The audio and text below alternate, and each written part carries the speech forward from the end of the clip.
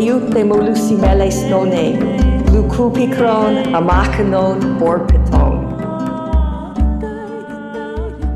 Welcome to Sweet Bitter, a podcast where we investigate the truth and controversy surrounding Sappho, her life, the Isle of Lesbos, and her relevance today. We're your hosts, Ellie Brigida and Lisa Charlotte. This episode, we're going to be talking about how we feel Sappho's influence today. As we do each episode, we're going to start with one of Sappho's fragments, chosen by our resident poet, Elise. Stay tuned until the end of the episode to hear our own version of the poem as a song. Elise, take it away. Hi, all. Sure. So I'm going to read you Anne Carson's translation of Sappho's Fragment 4. And you should know that I'll do a pause between each line, but every line has a bracket that's open like before the line. So we're missing the beginnings of each of these lines. And what you're hearing is something that comes from either the middle or the end of each line. So it's very, very fragmented. Okay, here you go. Heart, absolutely, I can. Would be for me to shine in answer. Face, having been stained. Wow. Every time I hear it now, I actually hear you singing it, Elise, because we're doing this song today. Yeah, I should put out there that in my version of the song, I actually start at the end of the poem, so I sing it out of order. With face having been stained? Yeah. It's very like 90s grunge. Yeah. Yeah, I was really going for like an Eddie Vedder, like, yeah, you know, like. I'm into it. So why did you choose this fragment for the episode, Elise? Well, this is maybe like less of a super direct reason connecting this poem to this episode, but I just thought that it had this. It's very fragmented, which is sort of how we receive Sappho today. And today's episode, we're going to talk a lot about how we even have any of her work left, and sort of like how we've inherited her work across the millennia. But also, there's just some little like cool things that feel sort of like Sappho talking to us from way, way back, like to shine in answer. So it's like today's singer-songwriters and poets are kind of answering Sappho's call for like a lyric of love poetry and poetry of yearning and desire. So we kind of today are hearing those echoes or those answers. And also just that emphatic heart, absolutely, I can.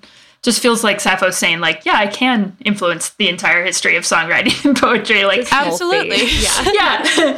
Through my heart. Absolutely. So yeah, it just kind of sounded like a nice one to kind of tangentially, metaphorically relate to today's content. Thank you so much, Elise. Yeah, of course. Thanks for having me. So we're going to start today's episode with our favorite translator, Diane Rea. If Sappho were around now, what do you think, like, the modern equivalent of Sappho would be? You know what I mean? Well, we have to remember that all her poetry wasn't meant to be written and read. It was all performed. So no matter how much it sounds like a letter, a diary, whatever it is, it was all meant to be performed out, right? And so there's always the singer, the player, right? So Sappho, and the song and the audience. And so it's the three of them together make that. And as a musician, you totally get that, right? And someone who is immensely popular in her time and ever since, right? So, I'm not up on these things, but you'd have to think of someone, who is super popular and she's talking about her life, but connecting with everybody. And it makes it sound like a folk singer, right? Really intimate, but then it goes electric on a big stage. Taylor Swift?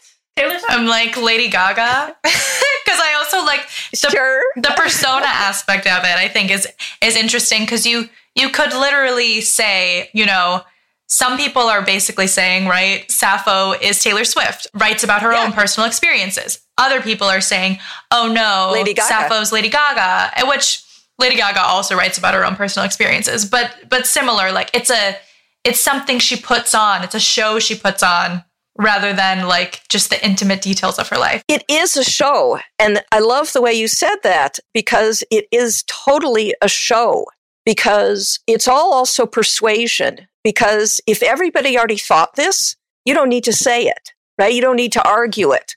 And so, it's a story, it's a persuasion. And so when she puts her name in her songs, it's saying Sappho says this, right? Is that Sappho who goes home and feeds her daughter or whatever else, right? No, that's the performer Sappho. And we know that some of her poems are in other voices too, just like all the different lyric poets of her time and earlier and after, they would have characters too. I love that there's this idea of like Sappho as this ancient pop star.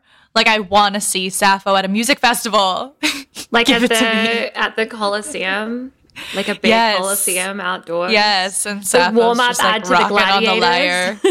Yes. The national anthem. Does an electric lyre exist? That would be dope. That would be pretty cool. I bet you it does now. I mean, obviously it did not exist back then, but I feel like you could probably find someone who has made an electric lyre. When we're talking about Sappho's influence today, if you think about Sappho as a performer, as a musician, as this big, like, popular persona, I think it's easier to wrap your head around the influence of Sappho. Dr. Ian Oliver, who teaches at Regis University, told us more about how he feels Sappho's influence in today's music and writing traditions. She invented strumming chords on a guitar. So I'm going to say pretty much all of it. All of it. She's the one who got the pick. She wins. There's really obvious stuff like Pat Benatar just killing on the guitar. But then like the ideas that Sappho was really sort of bringing in are things like love as a battlefield, right? Love as spectacle. Love as something that exists. What was it? Taylor Swift has this great SNL monologue where she is like standing in front of a stage and she's like, so I get nervous when I sing. I get nervous when I speak. I don't really want to do a monologue, but I sing a lot. So I'm going to sing my monologue. She says like, I'm not going to sing about this. Of course she does. Like that's precisely what she's doing.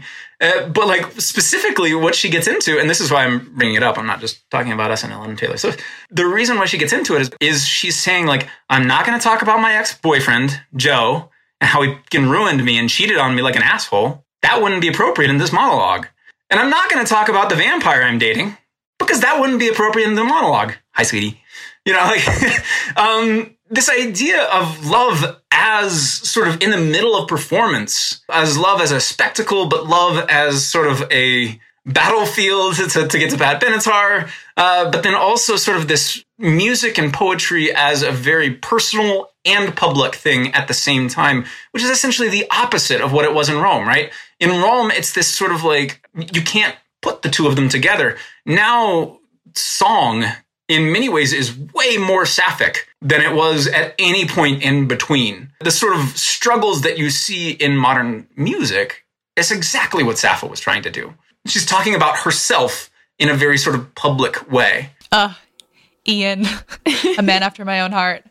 I love that he uses, first of all, the word sapphic. Like, our music is sapphic. Yeah, it is. Talking about, like, our modern era of pop music being so lyrical. Like, even if you think about jazz music and you think about all those songs that, like, are pulling on your heartstrings, and they're, like, barely saying anything. It hooks, it repeats, yet they're saying something so meaningful. Yeah. In the same way that Sappho's fragments don't have a lot of material, but you feel it so intensely. Yeah. I mean, some of her fragments are so short, like the one we have today, and it's still so meaningful and really says a lot in a small amount of words. I love it. Yeah, it's so good.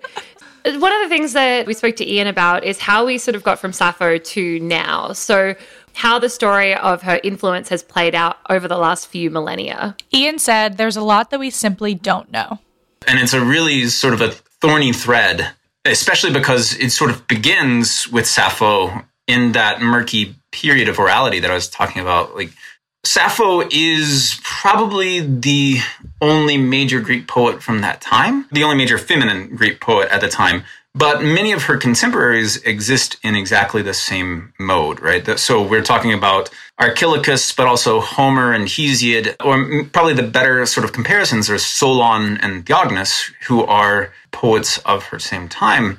The weird thing about all of those that I just mentioned is, though, that they're oral, and it's very likely that Sappho would have been transmitted orally as well. We live in, like, she is writing and composing in a sort of pre-literate world, which isn't to say that the poetry that we get from her isn't oral. I think Alcaeus, for example, is the same way, where it's very clear that this was written down and sort of fossilized in a real way. But I think it's worth mentioning that folks like Solon or like Theognis, and certainly Homer and Hesiod, those poetics were composed orally, literally just not even written down. They would stand up and recompose the poem every single time. And so that was kind of what was expected. And as a result, the sort of sharing of the poem, we're not even really sure how it got from one place to the other. So this just reminds me of when I was younger, and maybe you're a little younger than me, Ellie, so I don't know if you would have done this, but I remember I got my first radio tape player, and I used to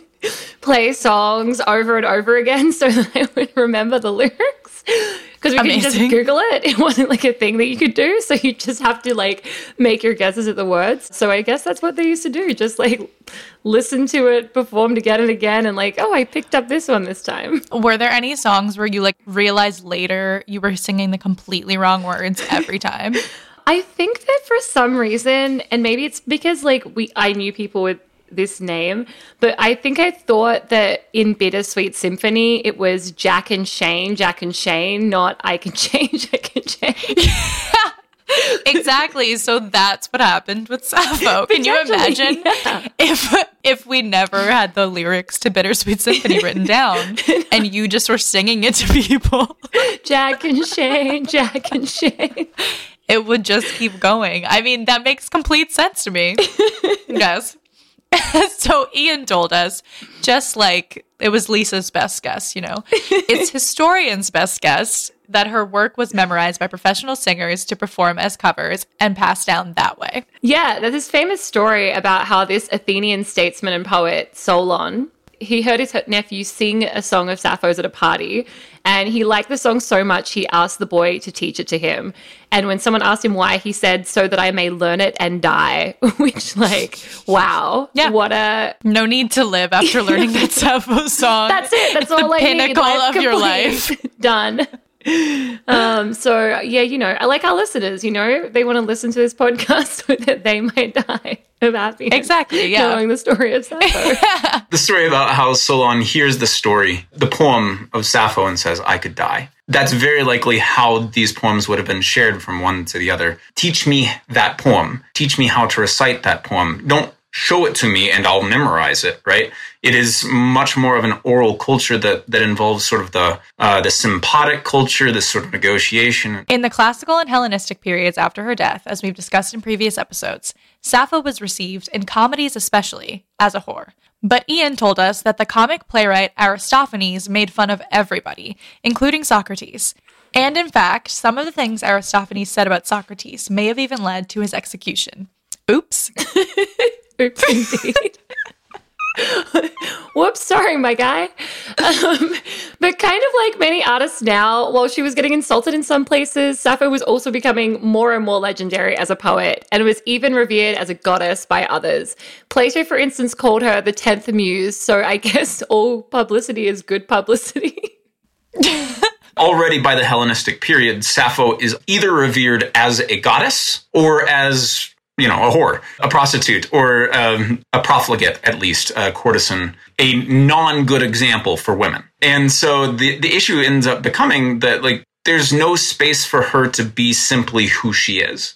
She's either safe because she's a goddess and so she's different from all other women, or she's safe because, well, she really just kind of sleeps around anyway. Things get even more complicated in the Roman period because ancient Rome is really different from ancient Greece. And so what ends up happening is after that Hellenistic period, there's this migration of Sappho, at least in our tradition, into the Roman tradition. And the problem with the Roman tradition is that it's really different from the Greek tradition. The idea is basically we shift from a polis, sort of city-state culture, where every culture sort of runs its own thing. Every culture has its own sort of set of gender expectations. Every culture has its own set of sort of laws and rules. Every culture has a different set of norms. And you can sort of see how with Lesbos and Mytilene especially, there does seem to have been a very vivid, exciting culture there. Whereas in Athens, or maybe even more pronounced in Sparta, it's a very different sort of culture. In Rome, everything becomes Roman. Everything all the way across the whole, Mediterranean becomes Roman. And Rome is very focused on war, politics, and men being men for the sake of making babies, to make new warriors, to make new politicians. Stoicism and Epicureanism become the sort of ideal in which, this is a good example. Lucretius is an Epicurean poet, and he regularly engages Sapphic poetry simply to demonstrate how torturous emotion is, how rough. He explicitly recalls poem 31 about how she's tortured on the inside. And Epicureanism and Lucretius sort of says, see, you don't want that. Okay. But so the idea ends up becoming that in the Roman world, the Sapphic emotion and the Sapphic imagery and the Sapphic gender doesn't quite fit. It doesn't fit in a way that people sort of really understand.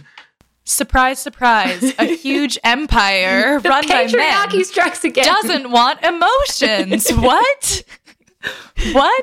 It's sort of interesting, though, right? Because we've learned that we keep seeing Sappho passed down and passed down. So even with you saying, Lisa, like, oh, publicity is good publicity, it actually is, in a weird way, good that they're hating on Sappho because we get to hear about her. Yes. Right? It's just so crazy to me. This ancient game of telephone is constantly so fascinating to me. Absolutely. I also think we need to borrow, the patriarchy jingle from Buffering the Vampire Slayer, because honestly, it comes up every episode. The patriarchy. Of course it does. When we talk about one of the first female poets in the Western tradition, patriarchy comes up. Why? Gee, I wonder why. That doesn't mean that Sappho didn't have, a few fans in ancient Rome. So Catullus, who we mentioned briefly in the last episode, was a Roman poet writing in the 1st century BCE. He admired Sappho a lot. He wrote a lot of poems inspired by her, including one really good one that riffs off Fragment 31 that we covered last episode. Ellie, I believe you have a copy of this poem. Would you read it for us? I do. I'm very excited to read this. So this is a literal translation of Catullus 51 by D.F.S. Thompson. All right, here we go. He seems to me to be equal to a god.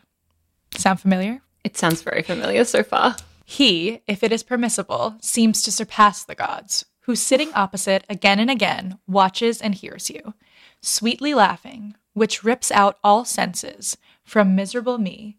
For at the same moment I look upon you, Lesbia, nothing is left for me of my voice in my mouth, but my tongue grows thick, a thin flame runs down beneath my limbs with their own sound. My ears ring, my lights, eyes, are covered by twin night. Idleness is a troublesome thing for you, Catullus. In idleness you revel and delight too much. Idleness has destroyed both kings and blessed cities before. Very influenced by Sappho, I would say. I wanted to sing it the whole time. I was ready to riff with you on that. Yes. Our musical theater number. So I know we talked in other episodes about people inserting themselves into the gaps and not giving Sappho credit. But in this poem, Catullus is very, very clearly talking about Sappho because he mentions Lesbia. Yes. Right? So that's a clear call out to this is... Shout out to Lesbia! Yeah, right? I love it. So people would have known that he was referencing Sappho with this poem. They just would have thought he was absolutely out of his mind, because why are you not working? Why are you not fighting? Why are you talking about feelings, Catullus? Yeah, absolutely. Can't and do like that. He goes into this whole thing at the end about idleness is a troublesome thing for you, which really drinking the Kool-Aid there of a capitalist society. I mean, it just feels like, the same way we all beat ourselves up about not working hard enough living here in America. To be fair, Rome feels very familiar to me. It's okay to be idle and think about your feelings, Catullus. It's okay. We're all doing it right now. You don't revel in delight too much. Yeah. So Catullus' relationship to Sappho was complicated because of Roman culture, and Ian's going to talk a little bit more about that. Catullus exists in this Roman culture, and one of the challenges that happens with Catullus, on some level, it seems that he's sort of appropriating Sappho. He's taking her as his muse.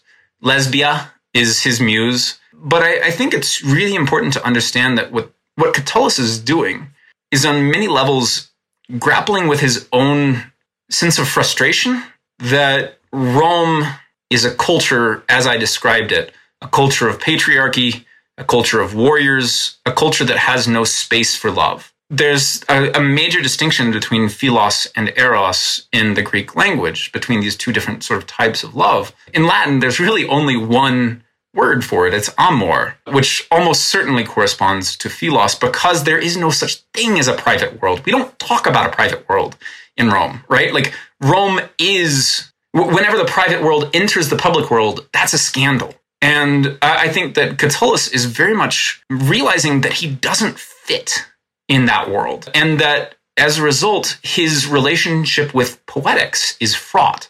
And so he's frustrated and angry about his inability to take these ideas of love that Sappho expresses so effortlessly and fit them into his world. And as a result, he makes his Lesbia a vile creature, something that he doesn't understand and something that he reacts against and rails against. So his most famous poem probably is Odi et amo, I hate and I love, and it tears me up inside and I don't know what I can do about it. He's caught between these two different worlds. And it's very clear, though, all along the way that there's so much going on under the surface with Catullus, and that he is truly an admirer of Sappho. Like, he really wants to understand Sappho, but his torture comes from the fact that he can't understand Sappho because his world doesn't reflect hers. And so I think that that's one of those things, like, at the same time as you can be, and I think, Callimachus, Theocritus, these guys are impressive poets, but like they are very focused on the sort of scholarly joke. They're very focused on the sort of dry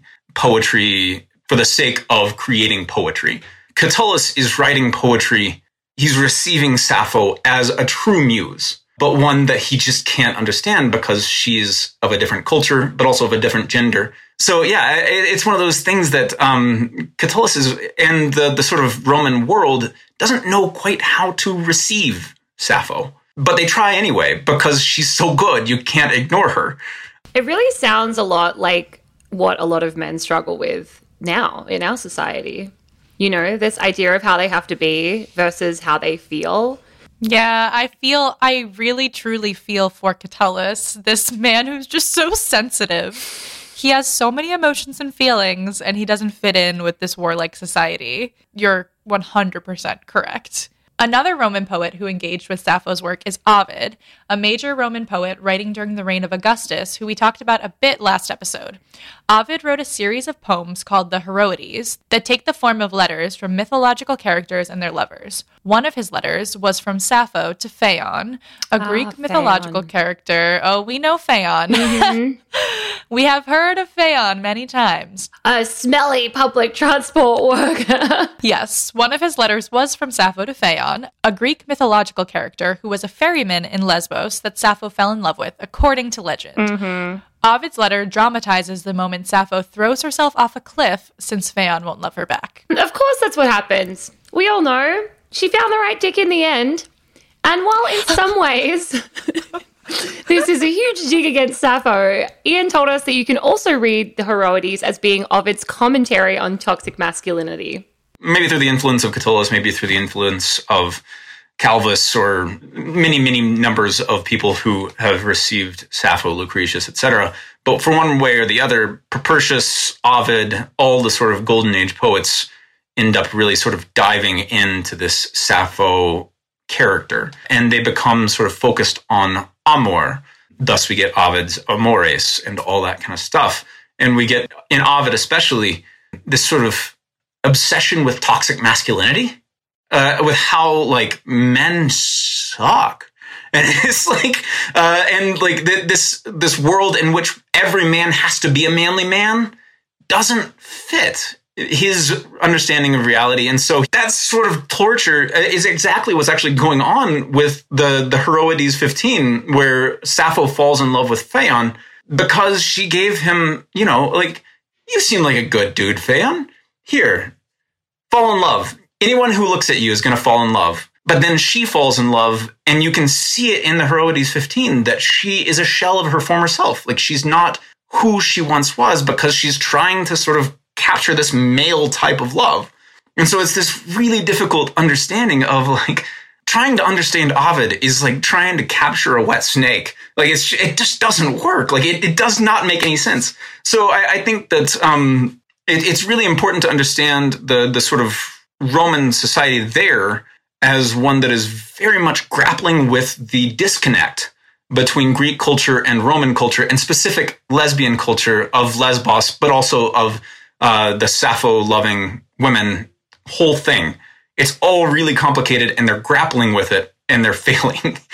This just, every time I'm reading about the Romans, all I can think about is Monty Python's The Life of Brian, and just how much he hates the Romans. What have the Romans ever done for us? Rome was so toxically masculine that the work of only a few women poets survived. There were female poets in Rome, but we only actually have one, which is Sulpicia, largely because it was considered shameful to put the inside out, to put the sort of private world into the public sphere, which is almost exactly what Sappho is doing. Like, this idea of love as performance, or love as the private as the public, is like anathema to the Roman world, especially because in order to be a poet, you have to be some degree of educated, you have to be some degree of literate.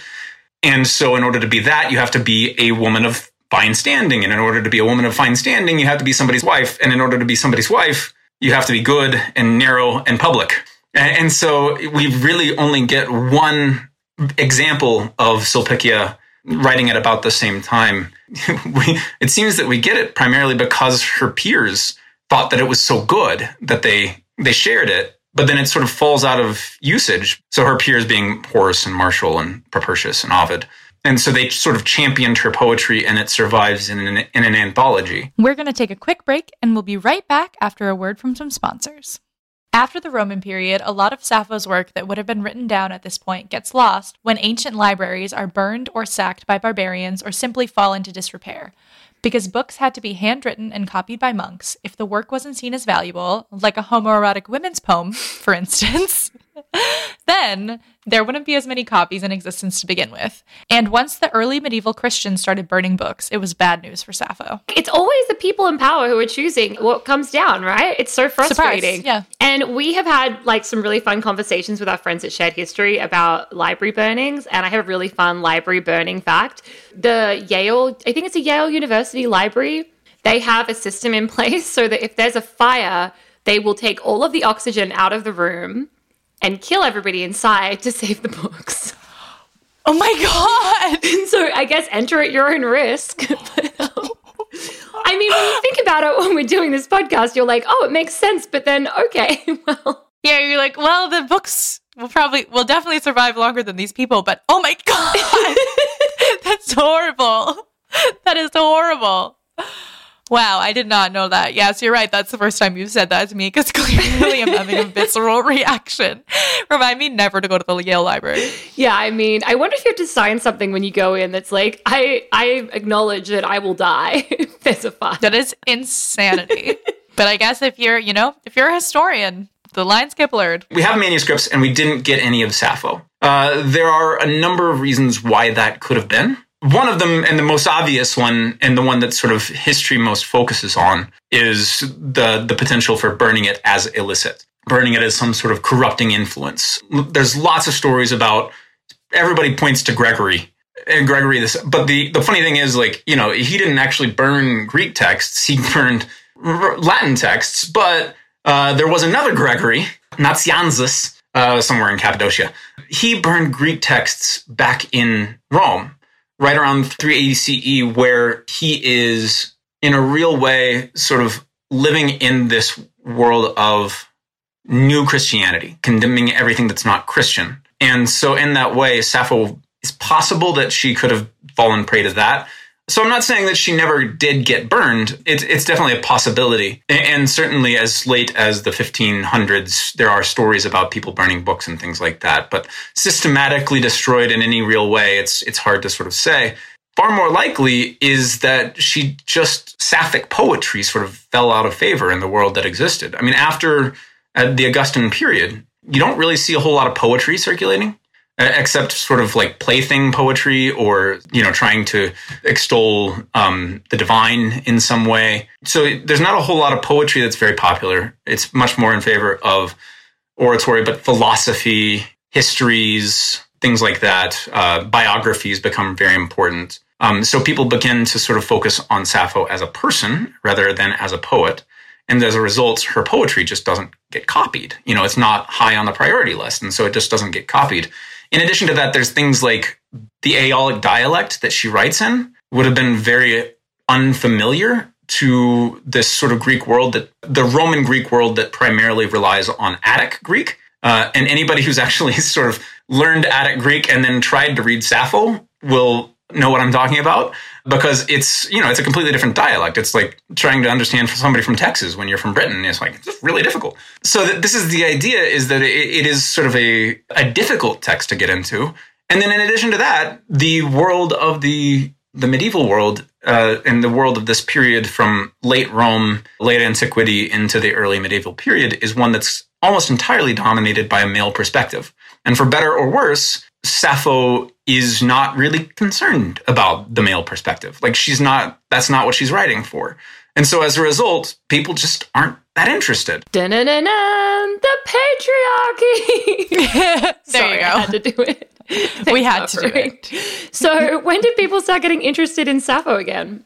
During the Renaissance. In the 14th century, the Italian poet Francesco Petrarca, or Petrarch, as we know him in English, got super interested in her work, and so did early humanists like him. It's not until quite a lot later where Petrarch and then all of his cronies being like, oh, humanism, let's go, let's revive all this thing, that they start sort of saying, okay, she's really good. We need to recognize that and share that. But unfortunately, by that point, the textual tradition is so sort of fallen apart.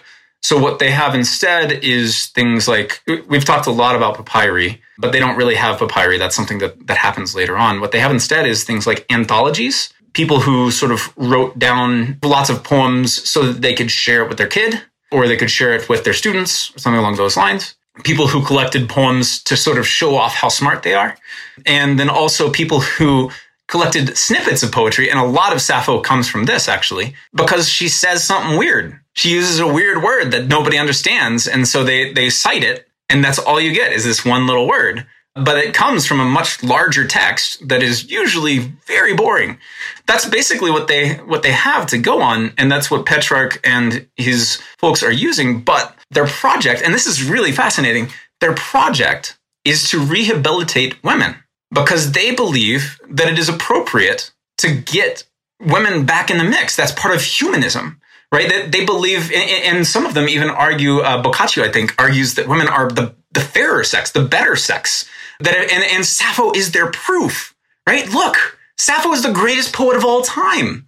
She has to be good. So what's interesting, though, is that by the time that Sappho enters the medieval period, and by the time that Sappho sort of enters the sort of Petrarch world, Christianity has said homoeroticism, not okay. So in order to have Sappho accepted for essentially feminist point, like to sort of make this point that women are potentially the greatest composers of all time, like they are so worthwhile and we are doing ourselves a disservice to not pay attention to them. In order to do that, you have to sanitize the homoeroticism point. I guess +1 to these men for not hating women, but it's a very low bar. But also, why you gotta get rid of the gay? I mean, we covered a lot of that in our last episode, so let's just skip ahead to the 19th and 20th centuries and talk about how Sappho's influence shows up in the work of modern and contemporary authors. We talked to Dr. Tracy Walters, an associate professor of literature and chair of the Department of Africana Studies at Stony Brook University, about how Sappho plays out in the work of several 19th and 20th century Black women authors. The first person she talked about was Anna Julia Cooper, an American author, educator, speaker, sociologist, and Black liberation activist born into slavery in 1858. Cooper eventually became the fourth African-American woman to earn a PhD and is often called the mother of Black feminism due to her important book, A Voice from the South, by a Black woman of the South. She mentioned Sappho a few times in this book, and Tracy explained to us why. We have to think about the time, right? Put this in context. A woman like Anna Julia Cooper, who wrote A Voice from the South, I believe in 1892.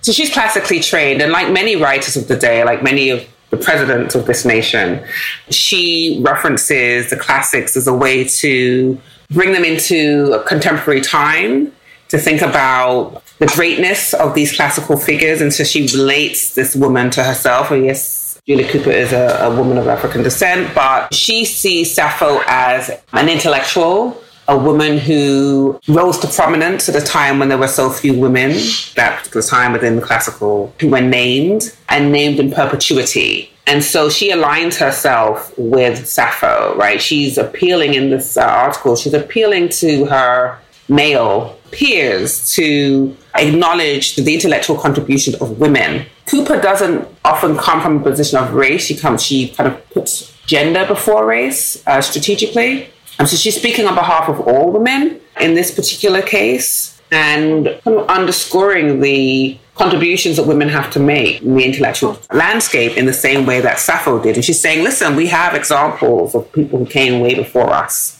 And we look to Sappho. By saying Sappho as opposed to some other random writer holds weight, right? Because she is reaching back to, she's saying, listen, there's a tradition and this didn't happen yesterday. This happened many, many, many years ago. There are four mothers, stand in the shadow of four mothers. And four mothers happen to be part of the Greco-Roman tradition. Tracy also told us about how Pauline Hopkins, an African-American novelist, playwright, historian, and editor, used the mythology around Sappho in her novel Contending Forces, which explored the lives of African-American families in post-Civil War society. Pauline Hopkins writes Contending Forces in 1910, and you could think about Contending Forces as a complementary narrative to Harriet Jacobs' Incidents in the Life of a Slave Girl, which was an emancipatory narrative written under the pseudonym Linda Brent. And I say that because in Incidents in the Life of a Slave Girl, the whole point of the narrative is to bring awareness to the plight of women of African descent who were preyed upon by their white slave owners, and as a result their sexuality was, they were violent, they were sexually assaulted, and as a result of that, Black women were unable to adhere to what Barbara Welter calls the cult of true womanhood. And Claudia Tate expounded upon that for Black women by saying that Black women were, in effect, well, because they were enslaved and because they were forced to engage in sexual relationships with other slaves in order to produce offspring to labor for the slave masters' profits, and because they were routinely sexually assaulted by the slave master, they could not adhere to the standards of womanhood as white women. And so in Harriet Jacobs' Incidents in the Life of a Slave Girl, she uses her emancipatory narrative to solicit the empathy of white Northerners who were sympathizers, who would use her treatise, if you will, as a way to, further promote the abolitionist movement. Pauline Hopkins' Contending Forces does the same thing. Her protagonist, Sappho Clark, also known as Maybelle Boubine, is a young woman who was sexually assaulted, and she feels the guilt and shame for what has happened to her, so she creates this whole new persona as Sappho Clark. What's ironic is, as I just said, because Black women couldn't adhere to the cult of true womanhood, right, that they've tried to find ways to articulate that, and they did it through the literature and through their participation in the temperance movement. And these women really worked hard to establish their moral, their virtue. And so for a long time, Black women in society, in terms of how they presented themselves in society as well as in the literature, they repressed their sexuality. They became somewhat asexual. With Contending Forces, I was thinking about this today, Pauline Hopkins is being somewhat ironic because she creates a character who is, on appearance, and much like Sappho, kind of have these dual personalities, right? Sappho is kind of Sappho of Lesbos, and there's a kind of intense focus on sexuality and for all kinds of reasons, right? Which is liberating and but was considered salacious as you go through the different time periods, right? Depending on whose view, but liberating for others. And Sappho the intellectual, and Sappho the mentor and teacher, right? So she has all of these personalities and definitions and labels. And so given that at this particular time, at the turn of the century, when Black women are holding steadfast to this notion that they are moral and they are not sexually deviant in the way that society has portrayed them, you have a novel where somebody, Pauline Hopkins, chooses Sappho as the name of her heroine for her character. So in one sense, she's being ironic, right? Because this is a character, she's a Black woman at this particular time, a moment in history, who can't express her sexuality, who's not supposed to express her sexuality. And given what's happened to her, she's doing everything that she can to hide this, mask this dark past. But then there are like three, I say in the book, there are three parallels. So the first is, as I said, multiple personalities. She's Sappho Clarke. That's an alias, right? Because she's really Maybelle Beauvais. And she's also a mentor of sorts. So she has this close relationship, which has been read by some scholars as more than a platonic relationship. There's some homoerotic language, and there's some tension between the characters, which points us to Sappho and her own dalliances with the women. And then there's also the mentoring, the kind of tutelage, that aspect of it as well, with this friend Dora. It's a fast friendship, but there's a kind of a mentoring part to it. And then kind of the expression of sexual desire, feminine desire. Again, here's a Black woman who's, you don't talk about sexuality, we talk about the church, and we talk about, we don't talk about the body. Because to talk about the body draws attention to our sexuality, and God knows we don't want to do that, right? I love that Tracy talks about Sappho as this liberating character, right? Just to have the name of Sappho as this character is liberating and freeing for this person in the book. And I think as we've talked about Sappho for however long we've been talking about her, we also can understand how liberating an association with a woman like Sappho can be. Yeah, it's amazing. Tracy also told us more about how Hopkins used Sappho to get through to her audience. Hopkins' readership would have understood what she was doing, because kind of person who was reading Pauline Hopkins' Contending Forces were probably not, I don't know this for sure, but probably wasn't a working class person. It's probably somebody who's well-read. Reading a novel is a luxury. And so it would have been someone who was well-read and somebody who understood the reference. And so they would have been thinking themselves, why would she pick this character? Why would she name her character Sappho of all the historical figures? Why Sappho? And so I would imagine that they were working this out in their own minds as well. And so Hopkins is being crafty here. I think it's something that people often miss when they read the book, because they're focused primarily on this history of women who carry the shame and women who try to hide behind these other personas to kind of move on with their lives. But we see in the novel that Sappho Clarke is always pulled back to her past.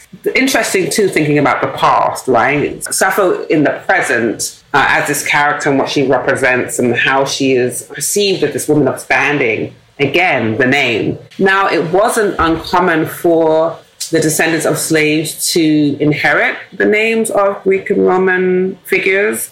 Even in Caribbean culture, born and raised in the UK, but my parents are of Jamaican ancestry. My father and a lot of his siblings, their names are Roman. My father's middle name was Augustus. But yeah, within the Caribbean, they have all these Roman names. Anyway, the naming, maybe it wasn't called into question because it was common to have Roman names, or maybe Pauline Hopkins wants the audience to figure it out. But Sappho, of all the names she could have chosen, and because of what she represented, and because it's so antithetical to what a Black woman was supposed to be, right? And it's also antithetical to the character and how she presents herself. If Sappho Clarke was really Maybelle Boubine, meaning if Sappho Clark could live in her truth, a woman who experienced sexual assault and a woman who had her own sexual desire, and she could claim that, it would be one thing. But that's not how it presents in the novel, right? It's counter to that. So I think she's being ironic. Tracy also had some really interesting things to say about Sappho, gender, and sexuality as it relates to the writing of women of color. Because the classics, in some way, for Black writers, the classics are similar to science fiction. It's a space of, not a space of equality, but it's a space where people of African descent are not automatically inferior to anyone else, right? Because they were slaves of all backgrounds. But women, but the question of gender remains the same. The question of gender remains the same in the classics, right? And so in Contending Forces, Sappho Clark, when she finds real love, she's not able to act on it freely at first. I think the character's name is Will. She's not able to act on it freely at first. But then she's able to write these letters where she's able to express how she feels. And I think that's going back to Sappho again, right? That's what the classics give these writers. Not only are they able to connect or racialize and gender the classics, but to connect to, they're able to connect the lived experiences of women, and in this case, women of color, to those figures from antiquity. And sexuality is something that a lot of women of African descent draw on, in particular, motherhood and sexuality in particular. Sappho, again, I'm going to maybe stretch it a little bit, but Sappho was a maternal figure in a way to some of these young mentees that she had. I mean, there was a maternal, she's not often written about in that way or maybe she is these days, but as a maternal figure. I think that her tutelage of these and her coterie of young people, I think there's a maternal relationship that's there too. And so, which links to sexuality in the body. I think that's what the classics give African-American women in particular here, or Black women. I think that's what they give Black women, the space and opportunity to write within a tradition where women can talk about their sexuality in ways that are, for their time back then, unexpected. And that's liberating for them. We love Sappho as an excuse to talk about sexuality. And an excuse to talk about science fiction. I mean, Lisa, you have a Battlestar Galactica podcast, but you know that the first interracial kiss on television was on Star Trek. Yeah, super great. Sci-fi leading the way. Exactly. It always baffles me. But Battlestar Galactica was originally like a 1970s series, and then they remade it in the early 2000s. And they recast a couple of the male characters as women, and there was quite a lot of outrage about it. I mean, I will say for Battlestar Galactica, the reimagined series, it is like quite, good about gender. It's not really super discussed. The same sort of like women and men sharing showers thing, like everybody's called sir sort of stuff you get in a lot of sci-fi shows. But it always is wild when you're on the forums and people are like, a woman couldn't do that. And I'm like, they are in space. They're literally in space. You can do whatever you want. Yeah, and like that is very freeing. It's the same thing with like all the Star Wars hoo-ha. Like, a woman. And I'm like, there's aliens. They're in a galaxy far, far away. And your biggest thing that you can't understand is like that there's a woman who's powerful. Like, come on, guy, come on. Agreed. And here's Tracy talking again about one more example of Sappho in modern African-American literature. I mean, The Color Purple, so much emphasis is on Celie, as it should be, right? Alice Walker's Color Purple. But here you have, Sappho of Lesbos was a woman before her time, a much admired woman, a controversial woman, a woman that we come back to time and time again, more so than, I guess, Venus, the Amazon. I'm just trying to think of, women in association with strength. And Shug Avery, like Sappho, she has, this is more towards, so obviously in the beginning of the first quarter of the book, when we're first introduced to Shug Avery, she is this woman who's before her time, this avant-garde woman, this charismatic performer who holds court, much like Sappho does. And instead of an island, we have this small, Mister's property and the juke joint, right, within this small community, much like the island of Lesbos. She holds court. And her admirers are both male and female. Now, we know that the relationship that Celie has with Shug Avery is cultivated, right? Because Shug Avery, much like Sappho, is teaching Celie to come into her womanhood, to validate herself, to claim her voice, to be present, to know that she matters, that she's somebody. That kind of tutelage, right? That's the Sapphic. Those are the Sapphic references to me. And then the obvious homoerotic relationship between the two that develops over time. And then that lasting friendship, even after, that relationship doesn't go any further. They remain these women in love, and that definition of love is platonic and homoerotic and beautiful and in the spirit of Sappho to me. Toni Morrison wrote her dissertation on her master's thesis on the classic. Alice Walker is within the same class in terms of academically, right? When they both finished school within, maybe 4 or 5 years. So it comes down to training. She would have read the classic. She knew who Sappho was. So whether it's, as you're saying, consciously or unconsciously, if you write about a character who's homoerotic and a woman, it's Sappho. I mean, no matter how you slice it, it's Sappho. Allie, I know you want to say it. We are all Sappho. We are. It should be the tagline of this podcast. Sweet Bitter. We are all Sappho. I do really love this comparison because, as we're talking about it in this episode, this is all about Sappho's influence today.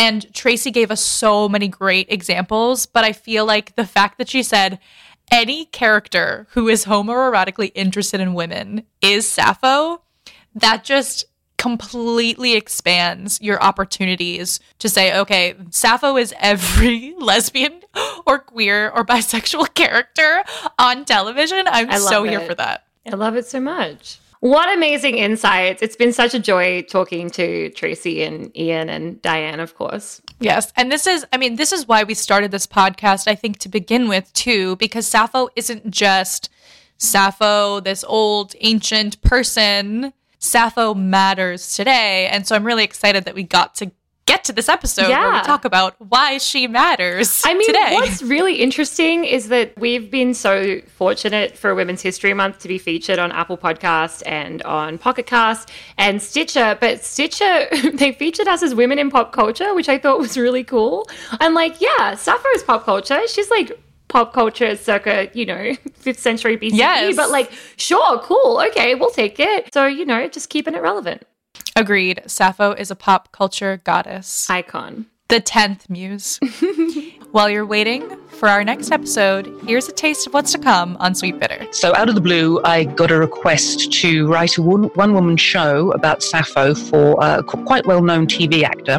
And I hadn't written anything before, so I demurred and said, no, this isn't for me. But the producer was incredibly persistent, and I'm extremely grateful retrospectively for her persistence.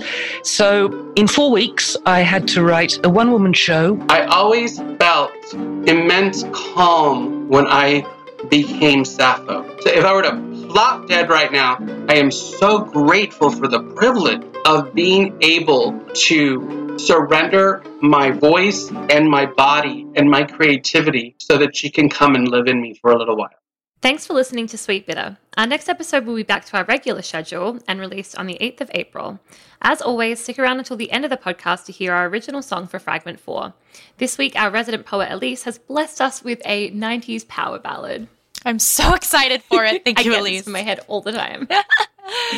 As always, if you enjoyed the podcast, please subscribe, rate, and review us. It really helps, especially written reviews on Apple Podcasts. We've been getting a lot of really nice reviews lately, so thank you all for that. If you can support us on Patreon, we're trying to gain enough Patreon supporters to release our Season 1 songs as an album, which many of you have been asking for, so we want to get to 100 patrons for us to do that. Yes, we need money to work, money for our labor. Crazy concept. Thank you so much for our new patrons this week. week, Susan, Amanda, and Sarah. We're very grateful for your support. As always, you can find us on Twitter and Instagram at SweetBitterPod or contact us on our website, sweetbitterpodcast.com. Sweet Bitter is an independent production by me, Ellie Brigida, Elise Knorr, and Lisa Charlotte. Our artwork is by Estella Illustrated, music by Lyre and Rhapsody. Special thanks to Diane Rayer, Ian Oliver, and Tracy Walters for sharing their knowledge with us today. You can read more about our guests and where to find them on our website in the About section. And now, Fragment 4. Face haven't been stained, haven't been stained, stained.